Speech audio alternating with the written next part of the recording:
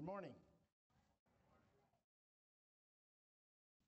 I'm thankful I could be up here and tell a little bit of what I've read in the Word and what I'm going to share today. When we think of November, we think of Thanksgiving.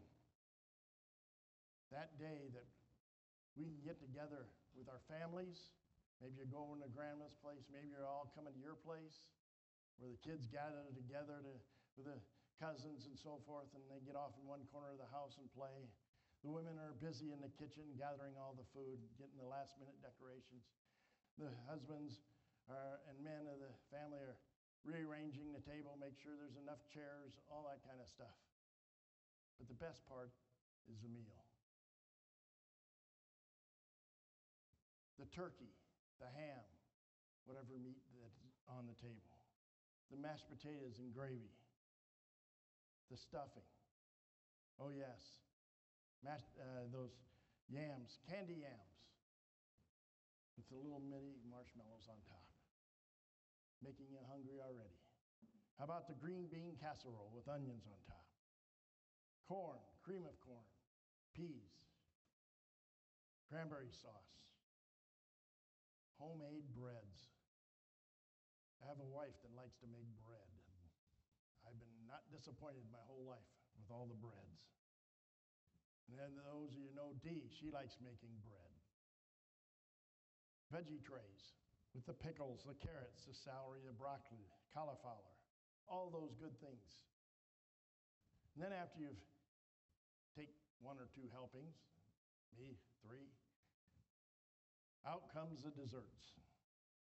And how can you turn down a pumpkin pie, cherry pie, apple pie, especially with a dollop of ice cream? Now you're full. It's time to clean up the table and wash the dishes. The men race real quick to get into the living room to watch the football game. The kids go off to one corner and start playing games and being quiet. Yeah.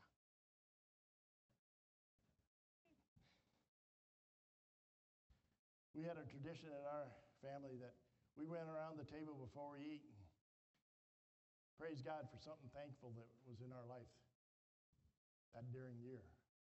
I remember one year I was so thankful. I had lost my 2 front teeth, and every time I talked, I whistled. And that Thanksgiving, my teeth came in. They were just barely there, but they were there. And so the thing I said I was so thankful for is my 2 front teeth. Didn't have to whistle anymore. But those of you that do that kind of thing, ask for Thanksgiving to come up and tell God what you were thankful for. It means a lot. And then after you're done eating and you're watching your football game, and the women come in to see what's going on, there's a little bit of something that's in your belly called tryptophan. The next thing you know, you're fast asleep. You missed the best part of the football game, or, whatever. Does that bring memories back of family? We're in a family too. Christ family. And my message today is being thankful for the gospel. If we didn't have the gospel, where would we be today? The reason I'm preaching on Colossians 1 through 14 mainly is because Dave had a Bible study on Colossians, and it kind of stirred my inner being to pursue this a little bit more. And thanks to Pastor, give me a little bit of wisdom and confidence and pat on the back that said I can do it. We tried to cherish, and hopefully this will work out good for you too. Being part of a Christian family, be thankful for that. God gave us people to worship with, to know each other. To make it a family is to uplift one another when there's a problem, to pray for them. If nothing else, pray. How many of you have Christians where you work that you can fellowship with, share things? Oh, how work is so much better when you have somebody to share the word with, somebody to pray with. I was at the same profession for 42 years before I retired. And believe it or not, I worked with my dad. Somebody says that's not the best thing to do, work with your dad, especially when you have some conflicts. But I had a good Christian father. He taught me a lot. I learned a lot. Even though sometimes I probably, how should I say this in a nice way, was more learned than he was on the things because he was set in his ways. And when I used to do Con Ed, he would always say, well, I did it that way, but I did it different. Yeah? But he was graceful to me, and he let me show everybody what I knew. How many of you have Christian friends, neighbors? How great is that, to have a neighbor that's a believer? And if you don't, what a great way to minister to them and show them what a Christian life is. Thankful for hope and love. Verses 1 through 8 talk about that. Paul, the apostle of Christ, by the will of God, and Timothy, our brother, to the saints, faithful brothers in Christ at Colossae. Grace, peace from God our Father. We always think of God, the Father, our Jesus Christ, when we pray for you. Since you have heard your faith in Christ Jesus and of the love you have for all the saints, because of all the hope laid up for you in heaven, of this you have heard before in the word of the truth of the gospel, which comes to you as indeed into the world, to bear fruit and increase, as it also does among you, since the day you heard it and understood it, and the grace of God and truth, just as we have learned it from Epaphras, our beloved fellow servant. He is so faithful in the ministry of Jesus Christ on your behalf. And we made known to us your love in the Spirit. And so from the day we heard, we have not ceased to pray for you, asking that you may be filled with the knowledge and the will in the Holy Spirit wisdom and understanding, so as to walk in the manner worthy of the Lord, filled pleasure with him, bearing fruit in every good work, and ceasing in knowledge and increasing in knowledge of God. That's what God is asking for us, whether it be our family, our church family, our job. Paul had been jailed a couple of times. He sat in jail. When you're in jail, there's not much to do. I used to be the jail barber and the juvenile detention barber for 25 years. And every time I would go to the jail or juvenile detention, I would ask him, so what did you do? Why are you here? A lot of them had sheepish looks on their face and say, well, I got caught in a gang and they challenged me to do this. Or, well, I don't know why I'm in here. I'm not guilty. The man just loves to throw me in jail. Some were repentant. Some weren't. They all wanted to look good in front of the judge, so they asked me to come in and give them a haircut. People were lost, unsaved. Paul, he's sitting in jail. What else is he going to do? He's going to write a letter. So he writes a letter to various churches, and the one I picked was Colossae, the city of Colossus. And they heard, Paul heard from Timothy, and Timothy is out talking around, and he said, well, our good friend Epaphras is the preacher over there in Colossus. He's spreading the word. He's teaching people, getting them out. a glorious thing it is to have somebody speak up on your behalf, especially when it's good. Talking about God is good.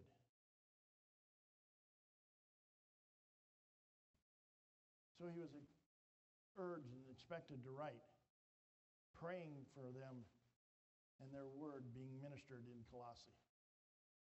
Just like Marge talked about Bethany and her work, it's growing. God is working. The same thing here. Paul was encouraging them with this letter, that they were sharing the truth of the gospel to everyone they meet. They were bearing fruit. It was growing, increasing in numbers. Do we do that in our church? Do we talk to people, tell them what a great place we have here, that God has shared here from the word only? We thank Pastor for that. And that the grace of God is the truth. And where we would be without the truth. We thank Epaphras for being that faithful minister who loved Christ enough to stand out and talk to people in Christ's behalf, God's behalf. We should be thankful every day for something that Christ has given to us. Thankful for how he made us to love in the Spirit. People always say to me, Richard, you got this positive attitude all the time. You got a smile on your face and you're bouncing around like everything. I tell them why. I have Jesus Christ in my heart. I'm saved. I have no worries. Well, I have some worries, but my life, I know, is going to be doing some things. Marge and I have been blessed with 3 great kids, 9 grandkids. Wow. And they're living for the Lord so faithfully. Faithful for the knowledge of wisdom to please God. So was Paul. He was pleased to see that the Colossians people were out there working together, sharing. Like our potlucks. We'd have a great time to share stories and relationships. We can only understand the good news and put it to work by reading our Bible and hiding it in our hearts, and then sharing it with others. The big thing about sharing is just talking. You may not get a response. You may find something you didn't know that they wanted to know just by sharing. We can understand we live in a certain way. We choose to live in the way of the world, or we can set an example of God's love and live life's examples in his way by supporting the mission field at home and abroad. This church is known for sending a lot of people out in the mission field. And we support a lot of missionaries. Thinking of 7 or 8, isn't it? Close to that? Yeah. So we make a good example for that. Then you might say, what else do we do? Well, we have a food pantry for the needy. Once a month, we open up doors. And there's people that need food. We come in here and they're graciously given.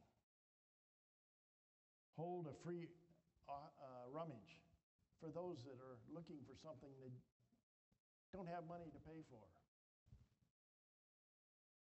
What a great deal that is. Our church can do that. Our youth activities, such as DQ, VBS, Bible studies, Sunday school for all ages. In the workplace, in your neighborhood, where you live and share Christ. We're working, spreading the gospel. We got to keep it up with a smile on our face and joy in our heart. When we live a certain way and testify about Jesus, we have joy. Coming up is the Christmas season, and how many times do we sing joyful songs, praising God for giving us that special gift of His Son. When you do one or more of these things, you will be joy in your life. Your life will be full of joy. And I can testify my life has been full of joy.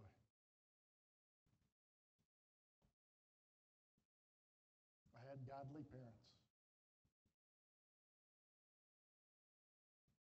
From day one, I was in Sunday school, Bible camps.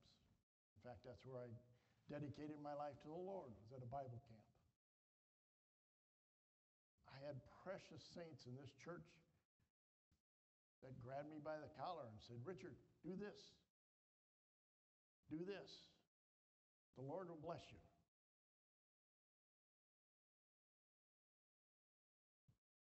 What would we be without Jesus? There's no one to spread the word. Be no one out there to tell people what kind of life to live. Show an example. Be an example. Thankful for Christ's work. God sent His Son to work on this earth for us, for our neighbors, fellow workers, people we don't even know and meet every day that we come in contact with. We give thanks to the Father for sending Jesus. Without Jesus, we would have nothing today. For the stories that we have in Sunday school, that the kids learn 2 or 3 times as they go, so it'll stick in their memory. The stories like Noah, Daniel in the lion's den, the leper, healed the man that was lame who came to walk. Zacharias, the tax collector, a wee man, harsh man. But he got Jesus to come to his home. Jesus invited himself, and he changed him. Today's miracle, saving people from disasters. I could ask many of you, have you seen or heard of a miracle? And I would say yes. Things that happen in your life. I know my own life. My mom had a scare with cancer. It disappeared. Came back later, but it disappeared. Miracles can happen. Save us from disasters. Without Jesus, there's no hope. But He sent Jesus to deliver us from the dominion of darkness. Praise the Lord, huh? With that, we have all the hope in the world. Transferring from the darkness of sin to the kingdom of His beloved Son. We have been redeemed. We've been forgiven of our sins through Christ. Boy, what a lovely message that is.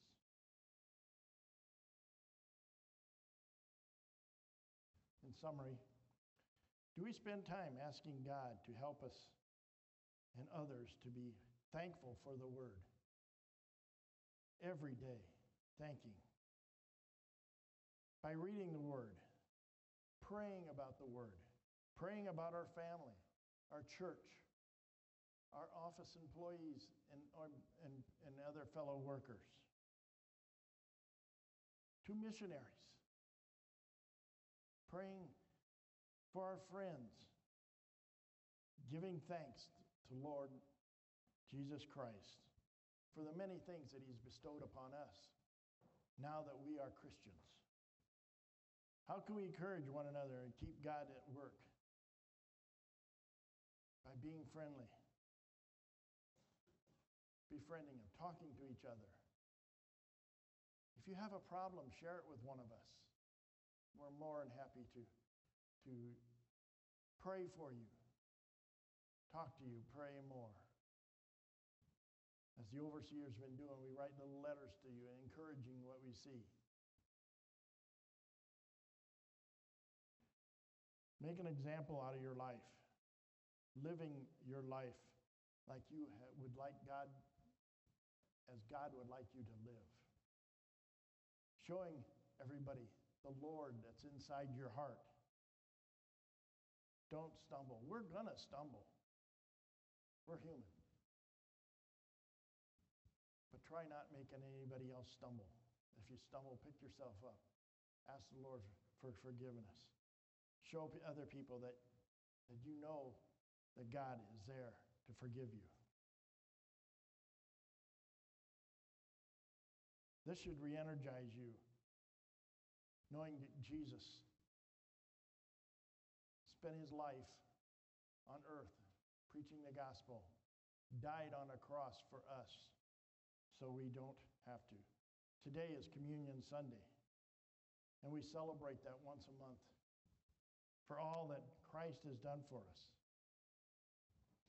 This is why we take communion once a month, to remind us of that precious gift that God sent to us in the birth, the mission, the death, and then the resurrection of Jesus, to keep this from evil and give us eternal life in heaven. So we should be thankful for the word, that we can be with joy because of Jesus and what he did for us and how he is continuing to care for us into all eternity.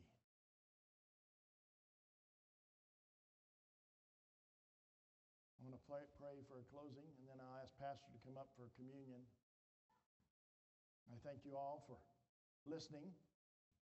I hope you think about this message and how you can be thankful every day for what God has given you. Dear Heavenly Father, we thank you so much for your Son that you sent us. Take away our sins, to deliver us from that dominion of darkness. We also praise you for this congregation, the loving people that we have, sharing each Sunday with each other, praying with each other. We're just so thankful for the word that you have given us so we can read and put it in our hearts to love you more, to bring us that joy that nothing else can bring, the joy of the word, and thankful that we are a part